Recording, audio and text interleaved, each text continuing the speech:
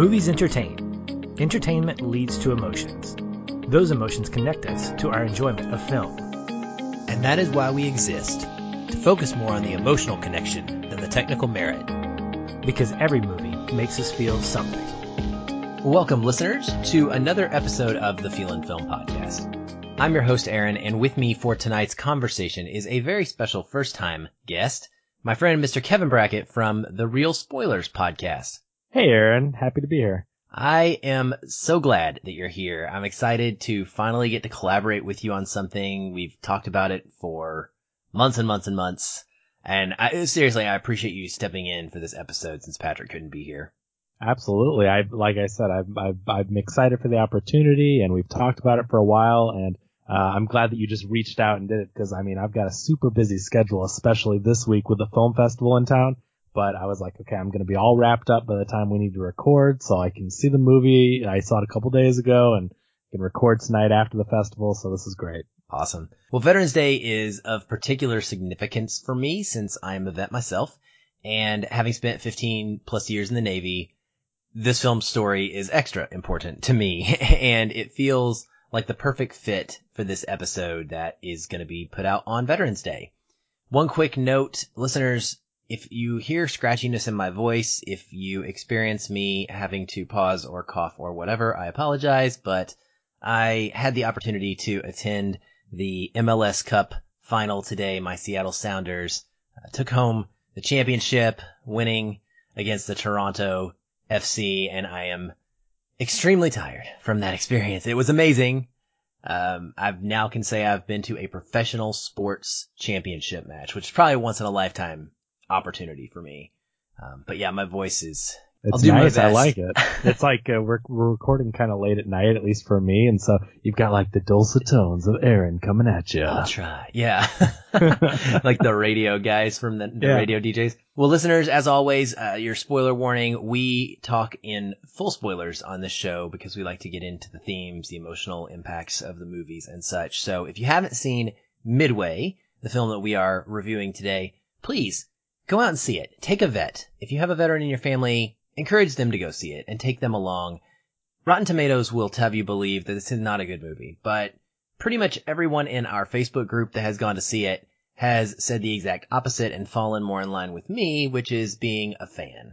I don't think Kevin and I, either one, are probably going to try and sell you on it being a masterpiece of any kind, but it is a good time at the movies, and you won't waste having spent your money. Well, we always like to start with our one-word takeaways, and usually our guest goes first, but because of what they are, I'm gonna kick this one off. You know, I'm gonna take some of that little vet privilege, I guess, and go first.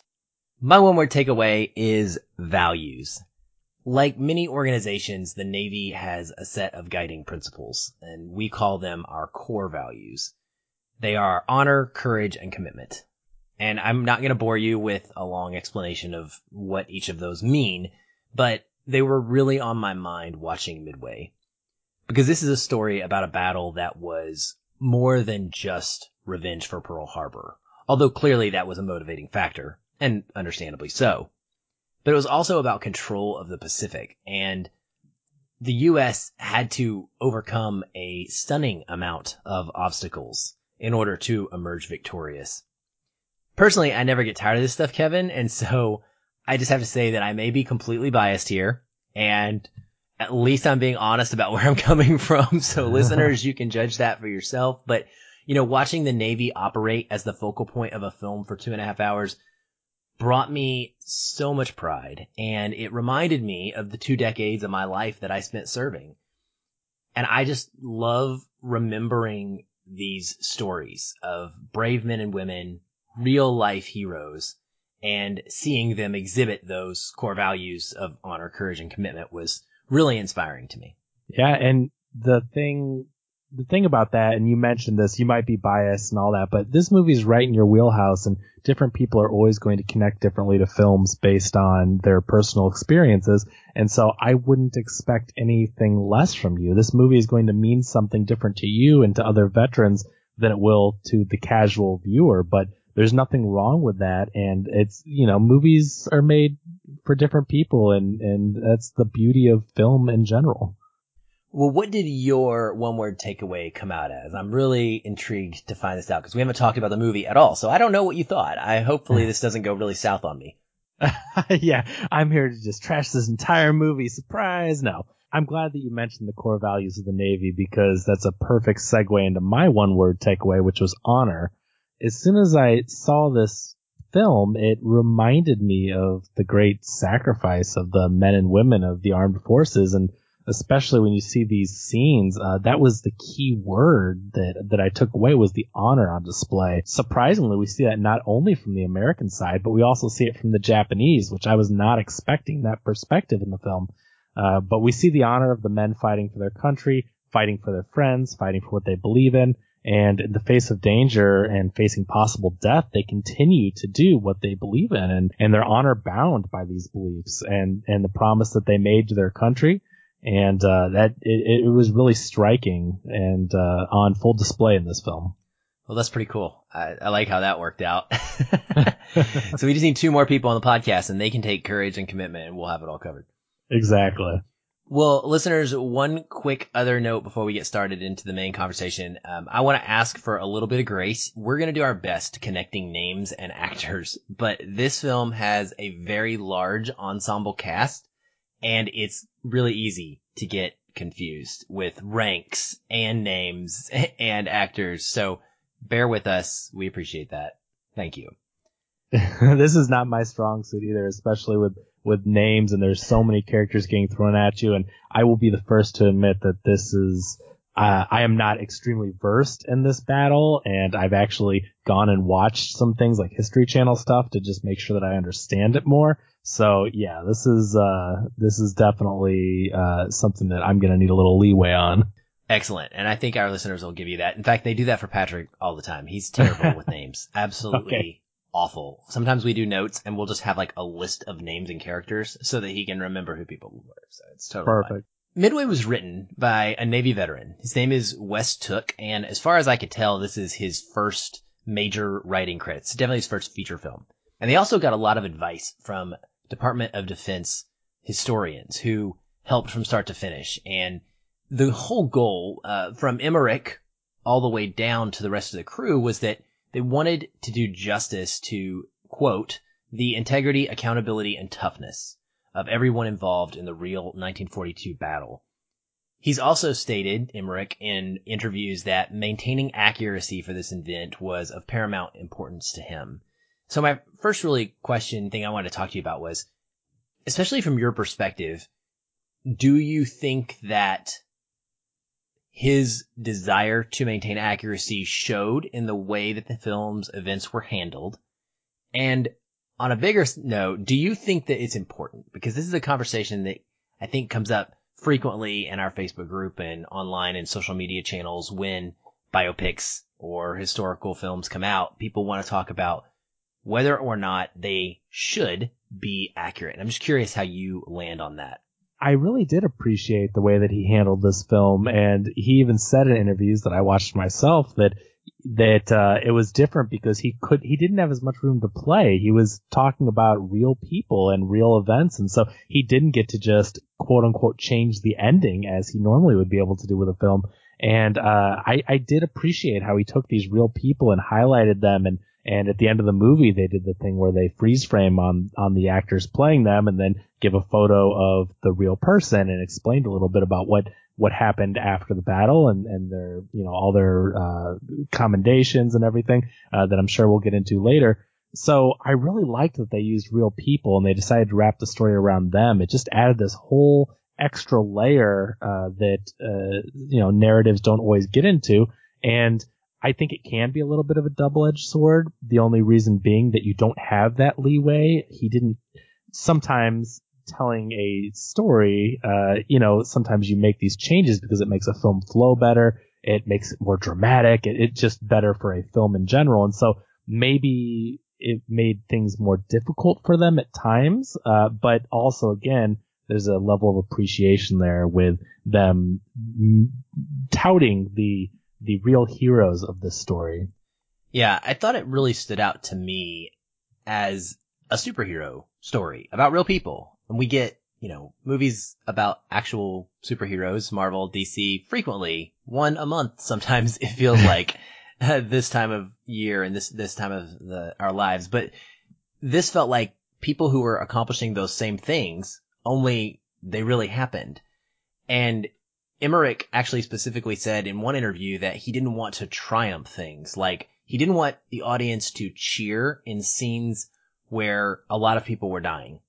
Yeah. So he didn't want that to be something people were saying, yes, we're so happy that hundreds and hundreds of Japanese are losing their lives at this attack, or that the Pearl Harbor scenes were so quote unquote cool that we get distracted by that and forget about the actual impact of that and how many Americans lost their lives during that attack. And so I really appreciated it. Wholeheartedly. One of the naval directors from the historical command that was advising them said that he considers this the most realistic movie about naval combat ever made. And wow. I, for one, have always wanted this. I have a letterbox list that it's called I'm on a Boat, because I was trying to be funny, but it's all about ships or not, films that take place or have a large portion of that film that takes place on a ship of some kind. And there just aren't a ton of Navy movies. And I get it. Naval combat in and of itself is hard to film because, especially once we hit in the World War II era, Navy ships don't actually fight each other side by side anymore. This is not pirates who come alongside and swing over and, start doing sword battles. Most of naval combat is fought from a distance. It's all about like hitting a button in a dark room and watching the missile fly 50 miles onto shore and blowing something up, which is not a compelling thing to watch in a movie. But the air aspect of this battle allowed them to make it in a way that is, displaying what it was like back then. And so I just really appreciated getting to see it personally, because we don't have a lot of it. But yeah, the accuracy for me was a big, big deal. And I do want to talk about some of the specific things a little bit later, but there are moments in this movie where things happened that I literally rolled my eyes and said, okay, that's one of the Hollywood embellishments. That's ridiculous. I mean, okay, that's cool, but whatever. I went and looked it up, Kevin, and that thing is true. Like, it happened. Wow. And I'm just like, okay, holy cow. They really did take this seriously. One of the things that's not true, for sure, is the landings by Dick Best, the pilot, Ed Skrein, that we kind of follow throughout the film. I was going to ask, because when I watched that, I'm like, that doesn't physically look possible. The dip underneath and suddenly it looks like an elevator jumps him up or something. Okay, I'm like, you can't do that. Like, if you're down that low, there's no way you can hop up like that. Okay. Yeah, they referred to that as their Top Gun moment, which made perfect sense because they were sort of playing off of Maverick buzzing the tower. But they talked about how, in some of these interviews I was reading, the Navy did, they talked about how, he would have immediately been grounded and lost his wings had he tried anything of the sort like that, because you're not only putting people's lives in jeopardy and your own, and don't forget, you're technically like property of the Navy kind of at this point, but that plane is a, very expensive piece of equipment that doesn't just get replaced. That's one of the things about this whole battle that is fascinating to me in World War II in general. You got to remember that when Pearl Harbor happens and we lose all of these ships, these aren't materials that can be just like popped out on an assembly line. It takes years to replenish a fleet, right? So that's why we went into the battle so undermanned and outnumbered to begin with. And so, so they would not let him take so many risks with that plane. But it was cool. It's cool to see. And, you knew it was one of those things where you knew it was going to pay off when he does it at the beginning, I think. Sure. You're like, oh, that's going to happen again when it matters. And, so that was like okay. But I'm wondering, did any of the characters come off super goofy to you? I've heard a lot of criticisms that I've seen the word goofy. I've seen the word cookie cutter, stock, just stereotypical. I mean, Dennis Quaid is pretty big in this movie, and I don't know about, the actual man that he's playing. I mean, I don't know how much research he did, and maybe, for this, William Bull Halsey, maybe he did have a personality that was that big, but, that was really the only one that struck me as being a little goofy, just because it seemed like, yeah, I'm going to try to be this big, gruff military commander, and I don't know. I don't necessarily like what he was doing there. And then I guess it's just hard for me. Ed Skrein, I just, whenever you get a British actor playing an American, and especially when they're trying to do a really heavy New York accent, that didn't always work for me. And I definitely wouldn't say goofy. I think he was definitely putting a lot of effort into it and everything, but it was a bit distracting for me, especially because I know his British accent. And so that was one of those things that just, I don't know, it pulled away from that character a little bit for me. That's fair. I can see that. That's one of those criticisms where I can understand what people are trying to express, but it didn't bother me. And also it kind of goes back to the whole discussion. I don't even think we had. I think we kind of ended up skimming over it, but the idea of, do these films need to be historically accurate in order to be good? Should they be historically accurate? And for me, the reason that there is a stereotype of how sailors acted during World War II is because that's how sailors acted during World War II, right? Like, this is not unheard of for them to talk the way they did, for them to carry themselves the way they did. And I personally appreciated that because I've been out to sea. I have dealt with some of the situations that we see, not the battle side, but on board a ship and dealing with decision making. And so I understand how these people communicate with each other, what it's like to have a brotherhood with people that you are out in the middle of the ocean with for maybe 2, 3, 4 months at a time and you don't see land. You develop a certain way of communicating that may come off kind of cheesy, and it lacked melodrama at a lot of times. And I think that's what people were also pointing out. But I've been in real life situations and I can tell you there's not a lot of melodrama. We don't stop to just, have some music play and have a soliloquy or a monologue of kind of, think about what's going on. You're taking action. I think back to the attacks on the World Trade Center, and I was actually in a small Middle Eastern country called Bahrain at the time, right off of Saudi Arabia. And I was in a small boat unit. And what we did is we had these little small rib boats, and we would patrol the pier and protect it from potential attacks and bombs. So this was specifically put into effect after the bombing of the USS Cole. I don't know if you're familiar with that, but it was a destroyer that had a small boat come up next to it that said it was going to be refueling, and it blew up the side of the boat, and the ship, and, killed quite a few Navy sailors, put the ship out of commission. So we were in place to protect things like that. And I had just come off of the water. I was a small boat gunner, and that's when the towers were hit. And I think about something like that and how it would be portrayed in a movie that most people are thinking, right? This very somber, serious kind of thing. But it's not really like that. I mean, we were talking like sailors, and there's a lot of cussing and a lot of anger, and there's a lot of treating each other, and making jokes and poking fun at each other. That stuff just kind of is natural. So it didn't bother me, but I think that's because I have context. Well, the relationship between these people, I mean, the main characters of this movie, and they bounce around. There are a lot of characters, but that bond, that relationship that they share, the ribbing, the joking around and all that. I mean, even being a civilian and not being in the armed forces, I can relate to that just with your friends. You goof around, you're with your buddies, and you poke fun at each other, and you have obviously a strong bond with your closest friends and your family. They've formed this family over these years they've been together.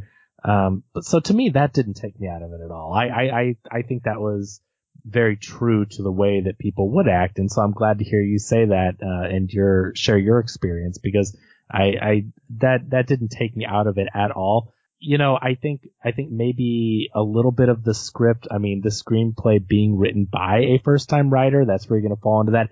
It shows. It shows polished. Yeah, like you said that, that you found out or, that you believe it's his first time. And it's like, yeah, I definitely can see that.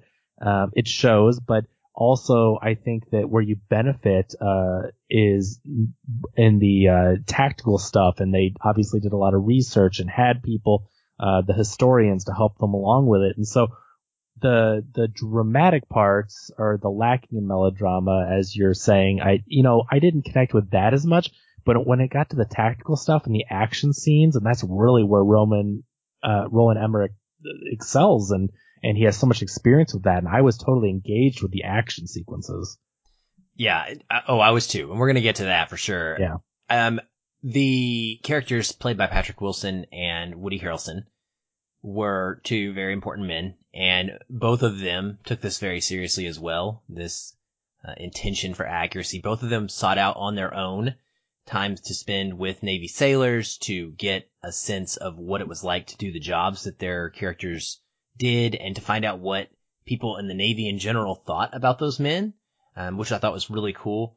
And it was encouraging to see that actors were doing that without being directed to by the director. I know that we see it all, that it's part of their preparation, and probably many actors would do this, but I was pleased to see that they did it in something like a blockbuster, right? Yeah. But you might not be as inclined to do something like that, but they took it very seriously, and I think it showed. One thing I did want to ask you about with goofy characters. So John Ford shows up in this movie, and for film fans who have some classic film understanding and knowledge, John Ford is one of the most prolific directors ever to live. He's made well over 100 movies, and probably 100 plus with John Wayne alone, it feels like. But he is one of many directors who were part of the World War II fight, who had to stop working in Hollywood, do something for the war, and then come back. I mentioned this on our episode last week that we did on Memphis Belle, but there's a documentary on Netflix. I hope it's still there. I haven't checked. It's called Five Came Back, and it came out last year. I think it's a 4-part series, but it's about these 5 directors and their experiences in World War II, and it's fascinating. I highly recommend it for anyone. It would be a great watch on Veterans Day for film fans, because it ties in this service with their careers and how it affected them afterwards, and of course before, what they were doing before. So I want to talk about this for a second. That's why he was in this movie, because he actually was an officer in the U.S. Naval Reserve, and he was tasked with making documentary films for the Navy during World War II. At Admiral Nimitz's request, he was stationed on Midway during the battle, and he actually suffered a quote-unquote bomb concussion and a gunshot wound during the raid, just as we see in the movie. U.S. Marines gave him first aid, but the quote from someone on site was that he did not leave his station until he had completed his photographic mission. And his footage of the battle, and specifically the B-17's bombing, appeared in this film called The Battle of Midway. It's about an 18-minute documentary short. It won an Oscar that year. It is available on YouTube. If you follow me on social media, I've posted it in the last week as well, but you can find it. I highly recommend watching it.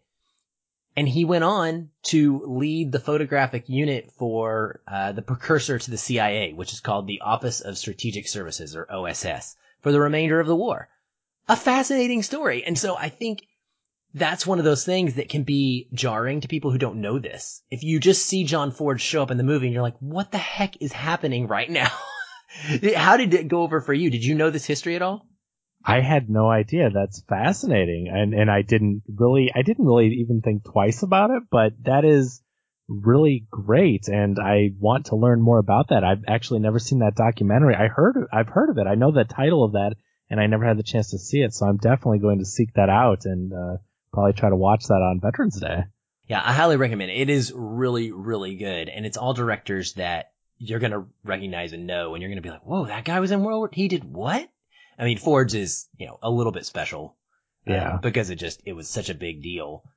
But I just thought that was such a cool touch to include him, Yeah, he didn't have to put him in there at all. I mean, that is a small thing that isn't going to be necessarily appreciated. If you don't know, like for me, I didn't know the story, so I couldn't appreciate it. But to know that now, I think that's really neat. And I think it's little touches like that when we talk about historical accuracy, it elevates the movie a bit. Yeah, I think so too. I think it helps. What I would say is it helps offset some of the blockbusterness Sure. that is going to come with someone like Roland Emmerich making a movie. It's part of the reason that I get kind of frustrated when I see critics absolutely trashing this movie. You went to a Roland Emmerich movie. So on some level, you have to judge the movie by what the director is trying to do. Was the director successful in doing what the director was trying to do? Not what you wanted the director to do. You know what I mean? And that's a really hard thing for critics to try and evaluate, and to find that line between how to consider a movie versus what I felt about it or what I liked versus what I think the intention was and whether or not that succeeded. Yeah, I'm a huge proponent of that. I talk about that all the time about, is the movie accomplishing what it sets out to do? That is a hard thing, like you said, to pull yourself away from, but there's so many different movies, so many different types of movies, and all these different people making them. And it isn't always about your personal feelings. I always try to look at things like that, especially in genre pictures. And sometimes the critics will come out really hard on a movie, and I'll be like, I think they nailed it on the head, exactly what they wanted. And so I always try to have a perspective like that on films, no matter what type they are.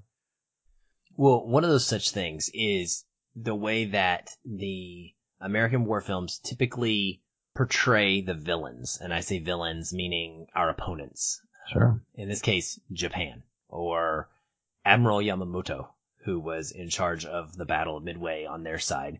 I wondered how you felt about the approach by Emmerich, because he specifically wanted to show respect for the Japanese. And I wondered if that came through for you, and if it did or didn't, how did it make you feel? Did it impact you emotionally at all? Absolutely, it did come through, and that was one of the surprises, as I think I touched on earlier. I did not expect to see that side. I mean, this is coming off of Pearl Harbor, which people are, of course, familiar with, and we've seen films on Pearl Harbor. I think they focus on that more. But when I saw this movie and the turning point for the war, I'm thinking this is a big rah-rah Go America movie. Like, they're not going to show a perspective from the Japanese. They're the enemy. Why would they even try to touch on that? And when we saw that viewpoint and the honor of those soldiers and what they were trying to accomplish, I thought that was really neat that they did that, because you touched on this earlier, Aaron, that they are the enemy or the quote unquote villain because they're trying to kill our soldiers, so they automatically become the villain.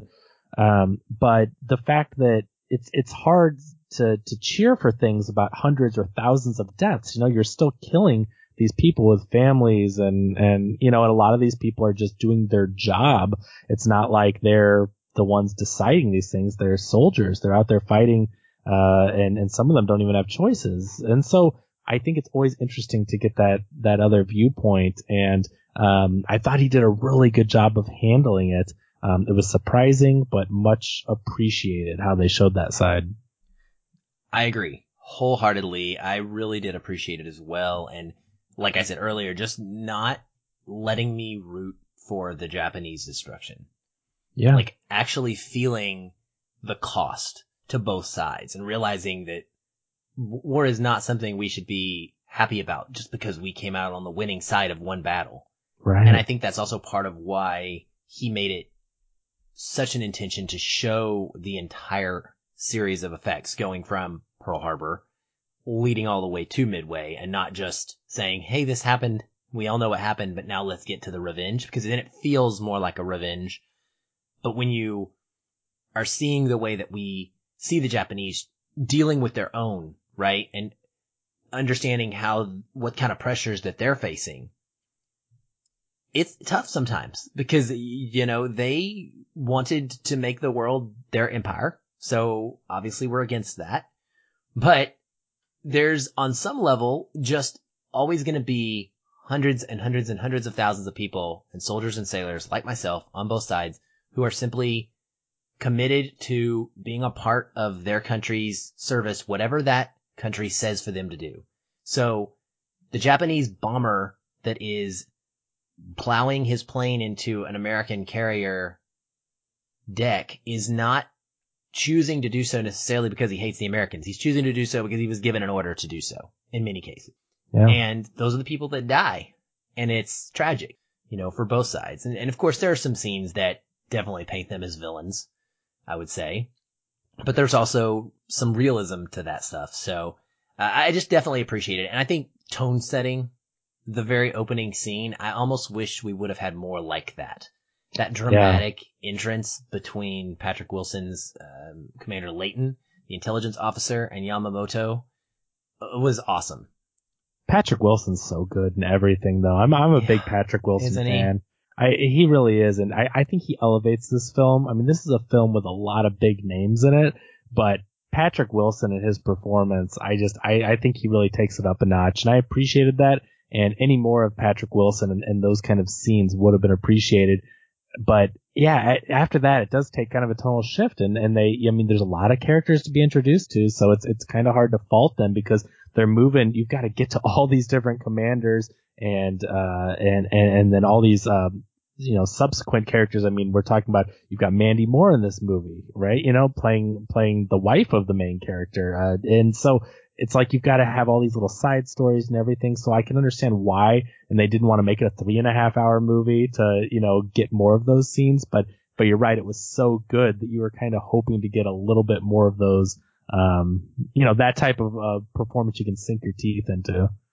Well, it's interesting you would mention that because that is exactly what I thought as well. I would have liked more time with this, which is crazy. I mean, I know most audience members wouldn't have gone to see it had it been longer, and that's probably why it didn't get longer.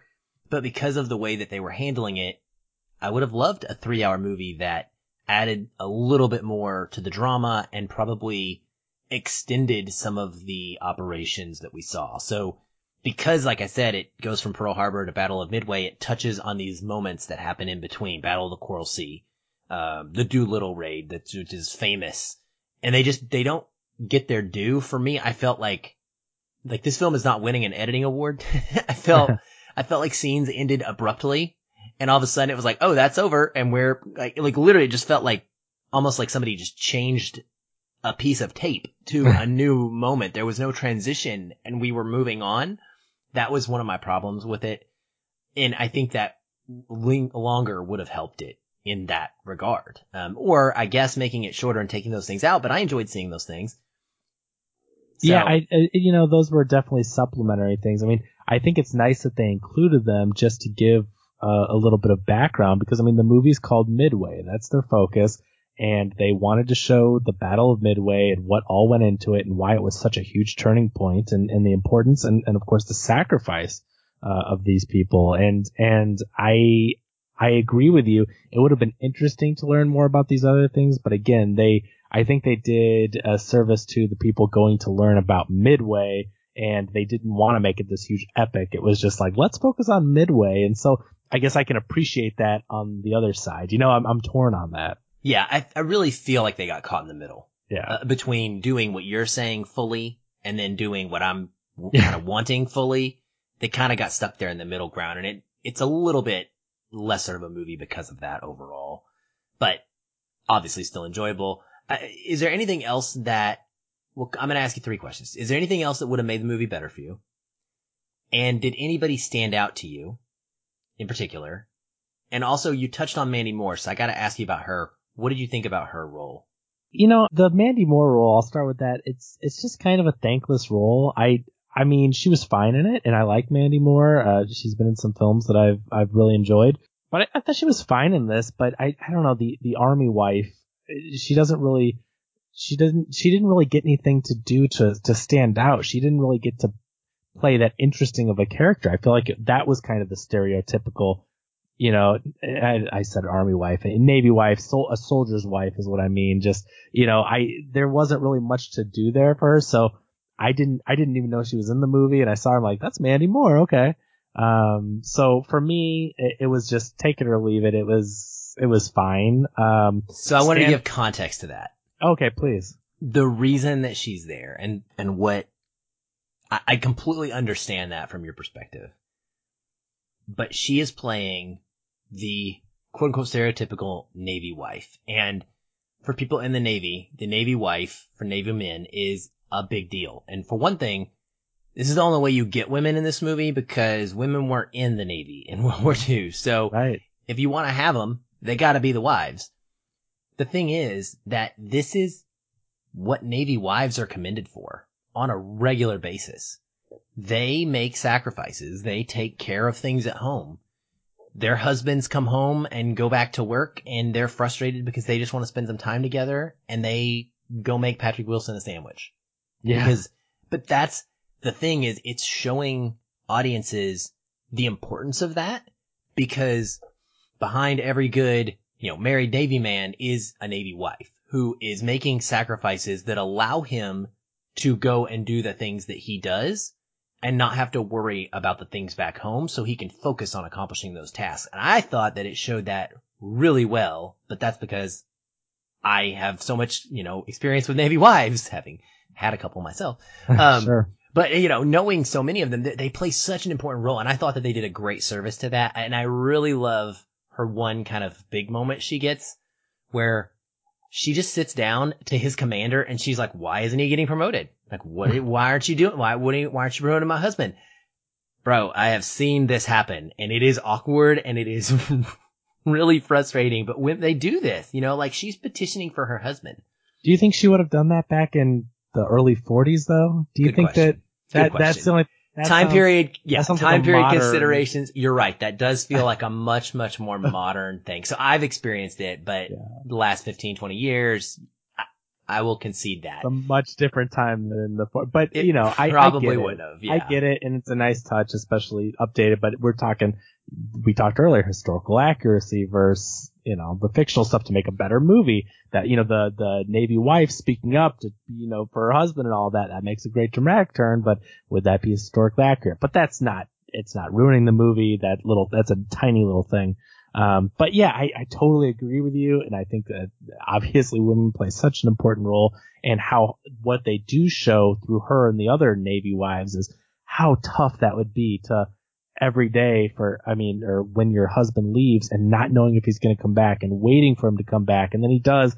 And then he's like, I gotta go. And you don't know if he's going to come back. And especially with kids and, it's terrible. And I guess I just feel like, we've seen this so many times in every other war movie, but they didn't handle it worse here. And it's not that the people and the characters it's not that they're not important.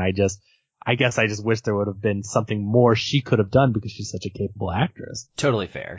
What about anybody else? Anybody else stand out to you? I like Luke Evans. I'm a big Luke Evans fan. That's another guy doing his American accent thing, and I think he's much better at it. But I thought Luke Evans was really good just because he's such a charismatic guy. And his McCluskey, he was a really important real life person in the war. Like they tout his actions and his instinct and being a turning point. And so like he was of the utmost importance. That I think is Nimitz, the Woody Harrelson character in real life. That's correct. Nimitz says that his decision when they were running low on fuel, you see this in the film, but that's not even a dramatization. That's really what happened. I went and I watched the History Channel thing. I wanted to see how accurate this movie was. And wow, the stuff that I saw on the History Channel specials and all that, it's right there. And he's like, they were running low on fuel. They could have totally ran out. And he made the decision, I'm going to go, find those carriers, and him doing that and taking them out, that was huge. So, I thought he did a really good job. Patrick Wilson, like I mentioned, Woody Harrelson, he's always good, but Woody Harrelson with bad wig always kind of freaks me out. Like we're so used to Woody Harrelson with no hair and that wig wasn't doing him any favors. It was distracting. That's right? the problem. The problem was it was distracting. And I think that his performance, and he wasn't given a lot to do. And if I had another complaint, that was probably one of it, because he's freaking Admiral Nimitz. This is This is like one of the pantheon. This is like a Mount Rushmore of the naval history character that he's playing. And he doesn't have a lot to do. And you're right. And even what he does have to do, it's just distracting because it's just wasted. Yeah. He's blonde and hair and it's weird. And I was unfortunately let down by that part. Yeah. I just didn't think that was a character that had enough oomph to him. I wondered if, so Woody Harrelson lives in Hawaii. They filmed this in Hawaii. And I wonder if like that was how they were able to get him, was like, he had limited time and he lives there. So maybe we can give him just minor things to do to get him into this movie and he wanted to be a part of it. I don't know. I'm speculating. It's just, I was a little let down because he's such a good actor and he didn't impress me with this role. I really think that they could have given him more to do, and especially because of the history of the man. Like, you want that to be this huge commanding role. Is there anything else that the movie would have done better for you? No, honestly, I was more interested in the action.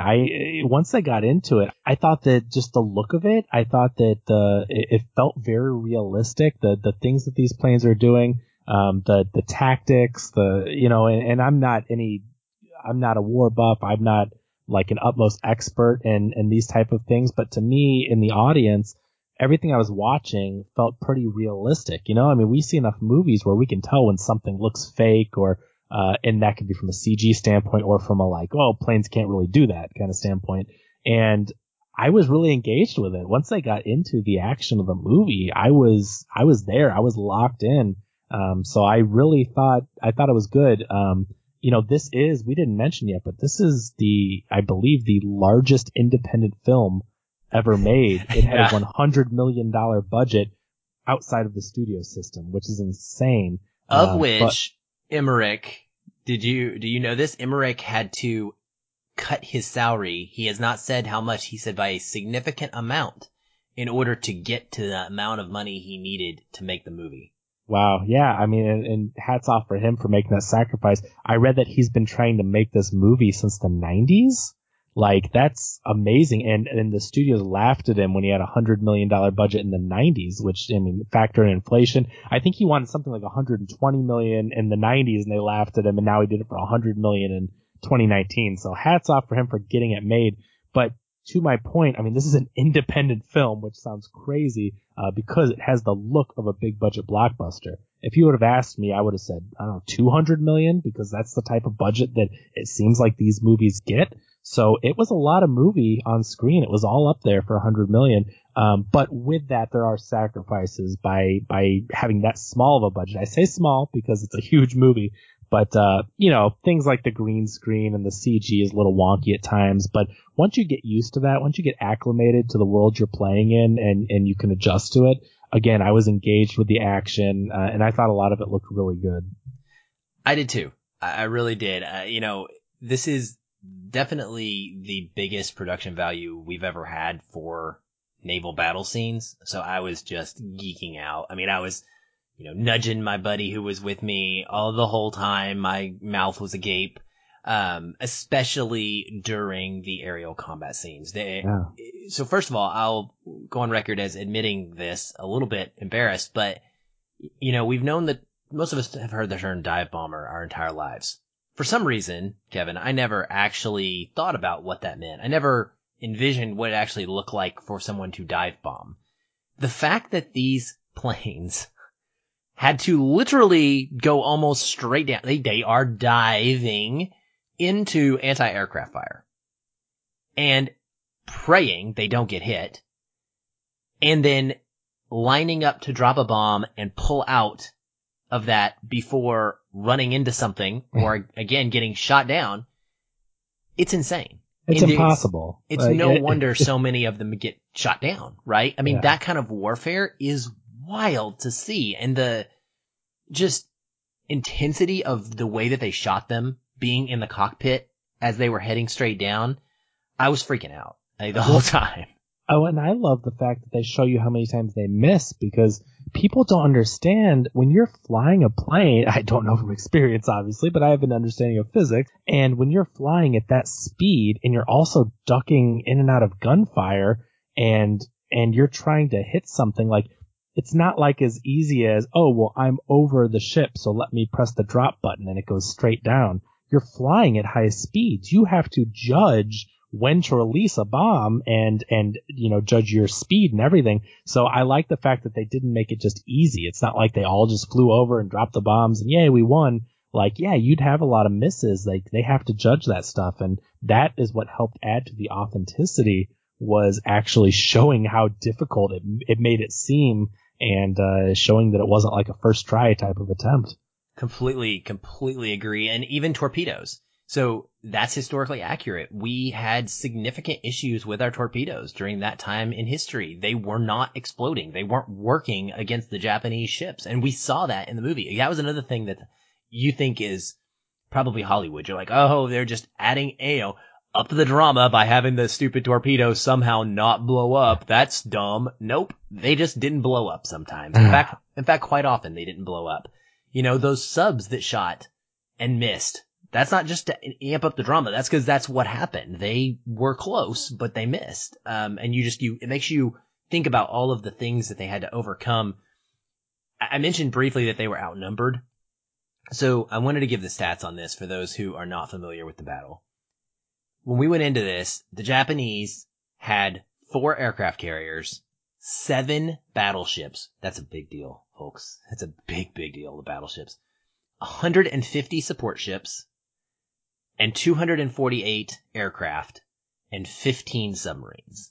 That's the enormity of the fleet for the Japanese. Defensively, and I'll give you the comparing numbers so you don't have to try and remember them since you're listening out there. But to their 4 aircraft carriers, we had 3, one of which was the Yorktown. Another thing that you might think was amped up for Hollywood is that the USS Yorktown had been damaged and had to go into dry dock and get fixed. And they were told, you have 1 week to get back out there. The ship did it. And dude, I have gone through many dry dock periods in my life in ships, and none of them involved having been attacked and have holes in my boat. And that is insane. But that is literally what happened. Tragically, the Yorktown actually ends up being the only carrier that gets taken out as well, ultimately. So it's like a bit of a raw deal for them. They are hurt, they get in the fight, and then they end up being taken down too. But so 4 carriers to 3, 7 battleships to 0, because ours were at Pearl Harbor and unavailable, the ones that we had left. 150 support ships to 50, so 3-1. 248 carrier aircraft to 233, so pretty close number there. 15 subs to 8 subs, so significantly lower for the U.S. there by half.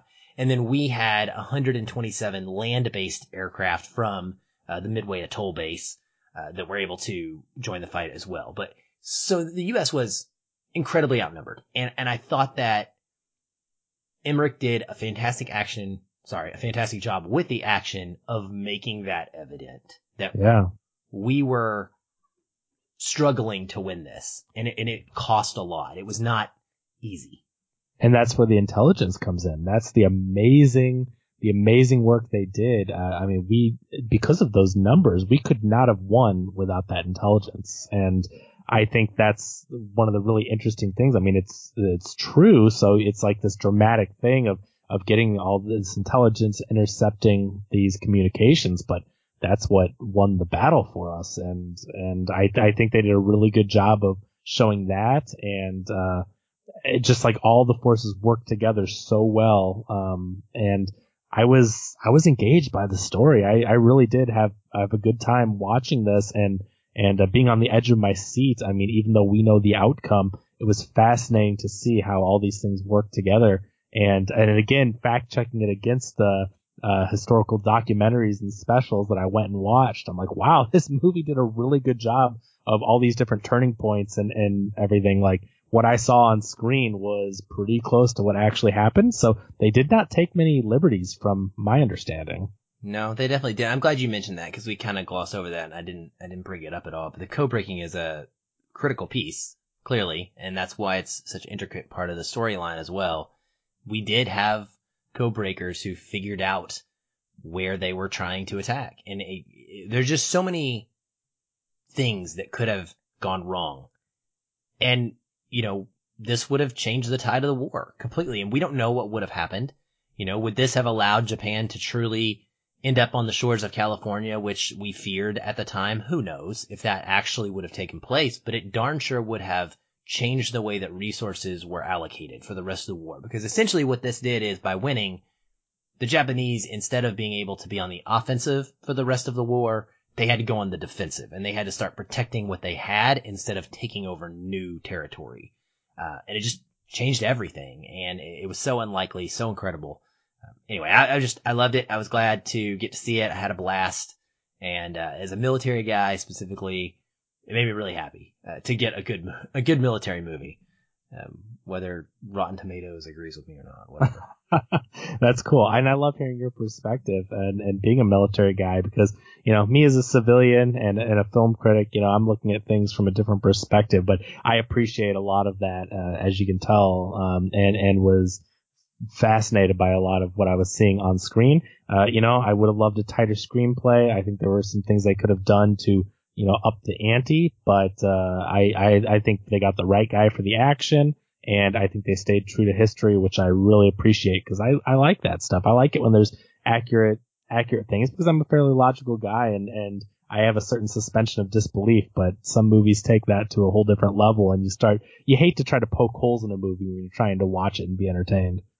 Yes, you do. I'm also glad that because of Midway and all of the interviewing that happened with Roland Emmerich, we got to hear him finally say that he is sorry for making Independence Day Resurgence, and that he understands it was a failure and a bad idea now. And I appreciate him admitting that. It makes me feel a little bit better. Well, do you know the backstory that he had to change the script? I know that Will Smith was originally on board, and that when Will left, he says he should have shut it down. Yeah, he had a whole different movie with Will Smith. Will Smith dropped out, and so he had to write a new script. And like you said, he said, well, he should have just ended it instead of, fixing it to do something else. So that's a shame that it went down like that, because Will Smith that was a star-making role. Will Smith was an actor that people knew, but that Independence Day was really, groundbreaking for him, and he made that movie, so by losing him right off the bat, it was a shame. Absolutely. Well, we wrap everything up here on our episodes with our connecting point, and that is kind of the scene or the moment in the movie that you most emotionally connected to, or something that resonated with you, something you left the movie thinking about. And I will kick it to you and let you start with yours. Sure. So my moment came early on. I think when they started talking about numbers and the losses at Pearl Harbor, which obviously that's setting the scene for the Battle of Midway. But that moment when they talk about the losses and how they had family members and friends and so many American lives that were lost because of Pearl Harbor and the attack, it really made me remember, because it's not something I think about every day, but it made me remember to be thankful for our servicemen, our people in the armed forces that are putting their lives on the lives and sacrificing everything for us, for our freedoms. And it's just another reminder that people should be thinking about these men and women. And I want to thank you for your service, Aaron, because you and everyone else that's fighting for us, it's so important. And I just don't think that they get the respect they deserve, and I don't think that they're top of mind awareness as they should be. But these scenes in the movie over and over again, you saw, like when Ed Skrein's character is going into battle, and then he comes home, and we talked about him talking to Mandy Moore, and they've got their family, and it's like he has to go right back out. You don't know if you're going to return, and your family, your wife, your kids, they don't know if you're going to return, but you've got this duty, and you're honor bound, and you're doing what you believe in. I don't know, putting that on the line and sacrificing everything, I just think that's amazing. And so we should be thankful for our men and women out there risking their lives. And this is a great reminder. When you see any movie that's talking about war and these great sacrifices, it reminds you. But I guess this is one of those things that should kind of poke you to don't just remember it when a movie comes out, but keep these people at the top of mind. And I really thought that was amazing, because I think I went and looked it up, and I remember them mentioning this in the movie. I'm pretty sure they did, but they said after the attack on Pearl Harbor that 2,403 Americans were killed and 1,143 were wounded, and just that type of loss in one event, it's so tragic, and those numbers are huge, and that's just one event, and we've got the whole history of the military that you have to think about how many people have laid their lives on the line. So that stood out to me overall and throughout the movie, that sacrifice. And again, thank you, Aaron, for your service. Well, you're welcome. I appreciate that. Thank you for noting that, and I'm glad that this movie had that effect on you as a civilian and as someone who doesn't do this for a living or hasn't ever done this for a living. It is a huge sacrifice. Many of us don't talk about it a lot, and we don't go around asking for thank yous. It's because it's a duty. Like you said, it is a duty kind of deal for us. And so, but it takes a lot. And there are challenges to everyday life that are not, the people not in the military, but there are definitely some significantly unique ones for those that do serve as well. It's hard. And, I'm glad that you came away with that. I think that was my hope as well for this movie, was that people would really respond to that sacrifice and really understood what it took. We'd spent a lot of time on World War II on the land side in the European conflict fighting Germany. And we don't do a lot of the Pacific. And so I appreciate them giving us a chance to look at that. My connecting point is sort of not really I guess it's movie related, but basically I want to leave everyone with a little bit of a lasting impact and importance to some of these real stories. So I'm going to read some citations and talk about that a bit. First thing I wanted to note is that it's fascinating to me that the only Medal of Honor that was awarded was to Richard Fleming, and he wasn't even in the movie.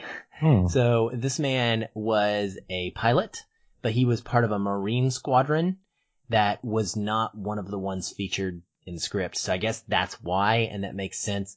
He received the Medal of Honor for very similar actions to Dick Best as Screen's character, because on two separate occasions he dove lower than they were supposed to into the anti-aircraft fire in order to score a hit on the Japanese ships, because if they went the distance or the height that they were supposed to go, it just wasn't going to happen.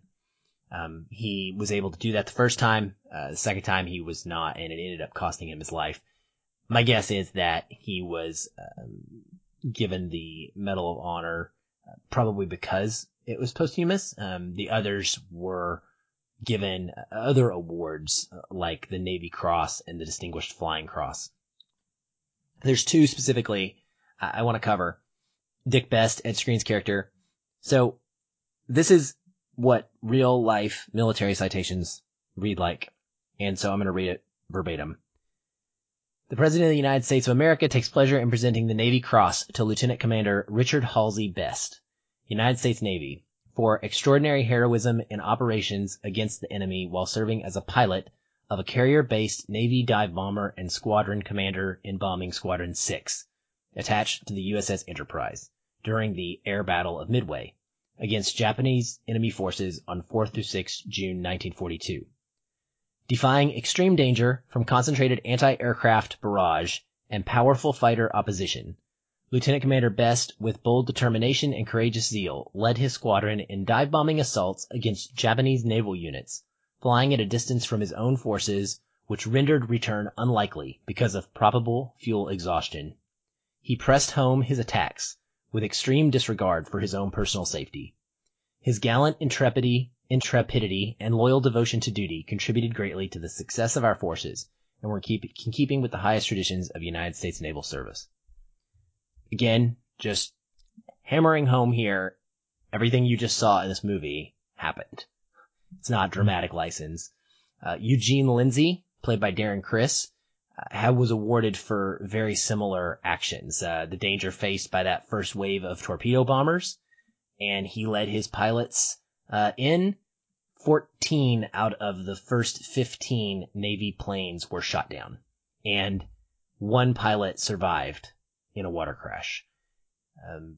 They went in first, and they knew they were going to get shot down, but because of their sacrifice in drawing that fire, the next dive bombing attack was able to be successful. That's That's powerful stuff, man. Like, it is. These men had wives back home. They had babies, kids, moms, dads, all that stuff. But they knew what they were doing and what they were getting into. And it was worth it to them. And that stuff gets to me. Because I always wonder, so. always makes me wonder, like, would I have that fortitude to do that? And so I really appreciate it. The other character that I want to talk about here and read his citation is Bruno. Bruno Gaido. He's played by Nick Jonas. Actually, it's a really good performance, by the way. He's a good actor. I was surprised. Yeah. This is the one where I told you earlier my jaw kind of dropped and I was like, come on, man, this is not real. And I had to go look it up. But I'm going to read this. This is real. The President of the United States of America takes pleasure in presenting the Distinguished Flying Cross to Aviation Machinist Mate First Class Bruno P. Gaido, United States Navy, for extraordinary achievement while participating in aerial flight as gunner of an airplane in a scouting squadron in action against Japanese forces in the Battle of Midway.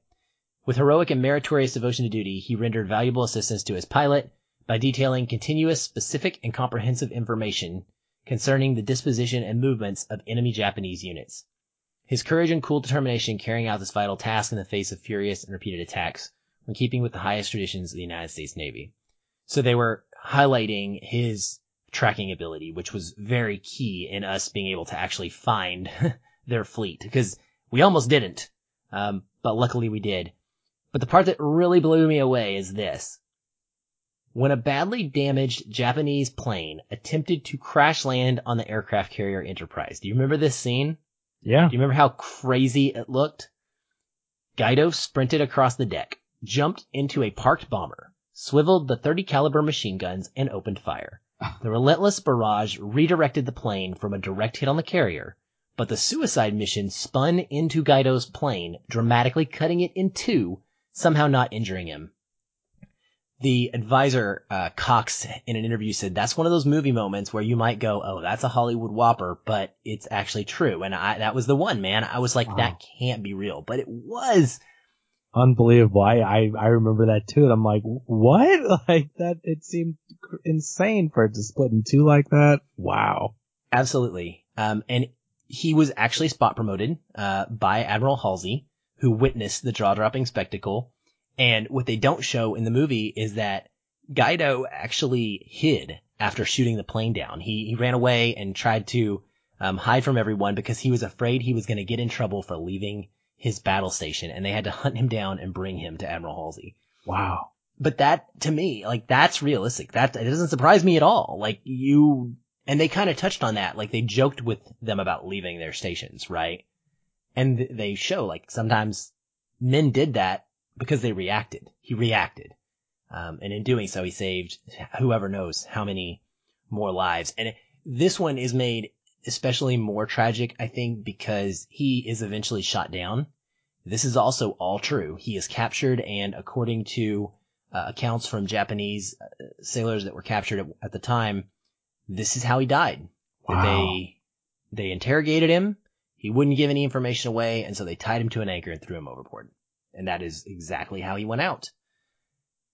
And again, like, he knew that was going to happen. You see it in the movie, and it's brutal, and it's powerful to see that kind of commitment.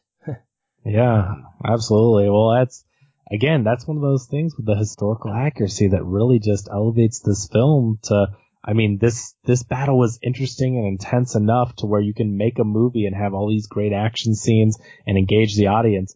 But then because it's historically accurate, it just makes you go, wow, what else can you say? But I can't believe that really happened. And it gives you a different appreciation for not only the filmmakers, but again, for these brave men, and that fought in this. And, when I watched the History Channel thing touching upon one of the commendations you read, when you were talking about how the 14 out of the 15 planes were shot down, I saw that same thing and was like, oh my gosh, they said only one returned, and all of them knew what they were getting into, and the fact that they paved the way for the others to come through and be successful. It's that kind of sacrifice I can't imagine, and am grateful for the people that have done things like that to protect us. Yeah, me too. I'm going to end. I just want to read real quick, and it's really very short. It's just, this is the inscription on the Battle of Midway section of the National World War II Memorial in the Washington, D.C. on the Mall. Battle of Midway, June 4th through 7th, 1942. They had no right to win, yet they did. And in doing so, they changed the course of a war. Even against the greatest of odds, there is something in the human spirit, a magic blend of skill, faith, and valor that can lift men from certain defeat to incredible victory. And I think that says it all, and I think that's beautiful. And with that, we will wrap. Kevin, thank you so much for coming on. There goes my voice. And getting through this with me. I really appreciate it. This meant a lot to me, and so it's been great to talk to you about it. Where can people find your stuff? I mentioned Real Spoilers earlier. Give us everything. Tell us everything you're doing out there in the world and how people can get your content. Well, thank you again for having me. It was a pleasure to finally collaborate on an episode with you, and I'm glad to be a part of something that meant so much to you. So that's really cool. But yeah, I do a podcast called Real Spoilers, and it's a weekly show. We do 2 episodes. One episode is a movie news update and box office update. So you get that usually on the Tuesday of the week. And then on the Thursday, usually it's Thursday, sometimes Wednesday, if I've got the time to edit that quickly, but we give you the movie review, and it's spoiler filled, as the title leads to there, Real Spoilers. But we pick usually what we think will be the biggest movie of the week, the movie people are most interested in. So it usually ends up being like a big blockbuster or superhero movie. But sometimes we switch it up a little bit. Sometimes if we don't think it will lend to a very good discussion, comedies sometimes don't.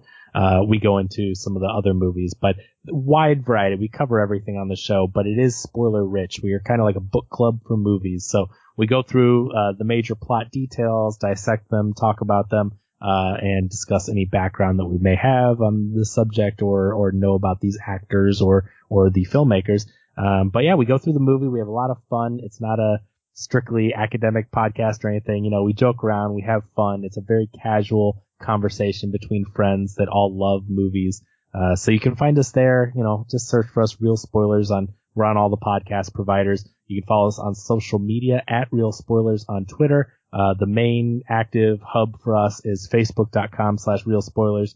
And we have a group discussion there called the League of Show Sharers. So you can find that on the Facebook page. And you can follow me on Twitter at Kevin R. Brackett. Awesome, man. Thank you again.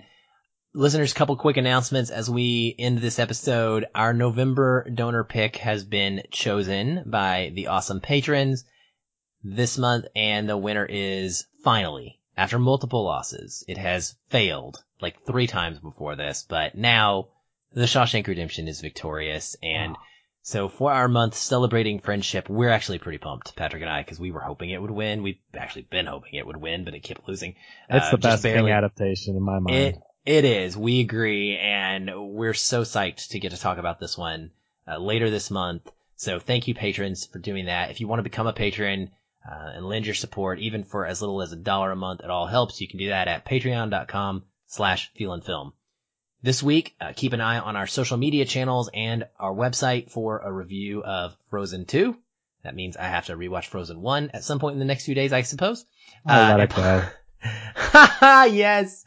We didn't even plan that. That's great. And possibly reviews of Honey Boy and Waves as well. Maybe Dark Waters. I am seeing so many movies that I can't keep in them straight anymore, but there's also all these embargoes to take into account.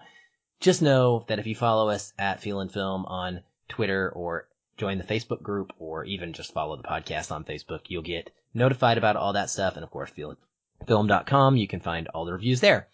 A week from now, we will start gearing up for awards season with our conversation about James Mangold's racing biopic, Ford versus Ferrari. Spoiler alert here, but I guess inside baseball, whatever you want to call that. I love it. I absolutely love it. I think it's one of the best films of the year. I have no doubt that Patrick's going to love it, and it's going to be an amazingly fun discussion. My review is out now for that on our website, and I'm looking forward to next week. So we definitely encourage you to get your tickets to that on opening weekend, and then tune in for the discussion in next week's episode. That is it for us until next week. Thank you for listening. And Kevin, thank you so much for being on. I hope we can do it again soon. Hey everyone. Thanks again for listening. If you enjoy the show, we'd love to hear from you. You can leave us a review on iTunes or wherever you're listening. These help increase visibility for the show and grow our community of listeners like you. We also invite you to connect with us further by joining our ever-growing Facebook discussion group. A link to that is in the show notes, or you can just search on Facebook and find us that way. If you'd like to continue the conversation with me, you can follow the show on Twitter @FeelinFilm, or connect with me in the Facebook group. I'm very active in both places and would love to chat. And if you want to connect with me, you can find me at Shoeless Patch on both Facebook and Twitter. Be sure to tag me in any comments so that I'll be notified and not miss you. Once again, thank you for listening. We'll be back soon. Until then, stay positive. And keep feeling film.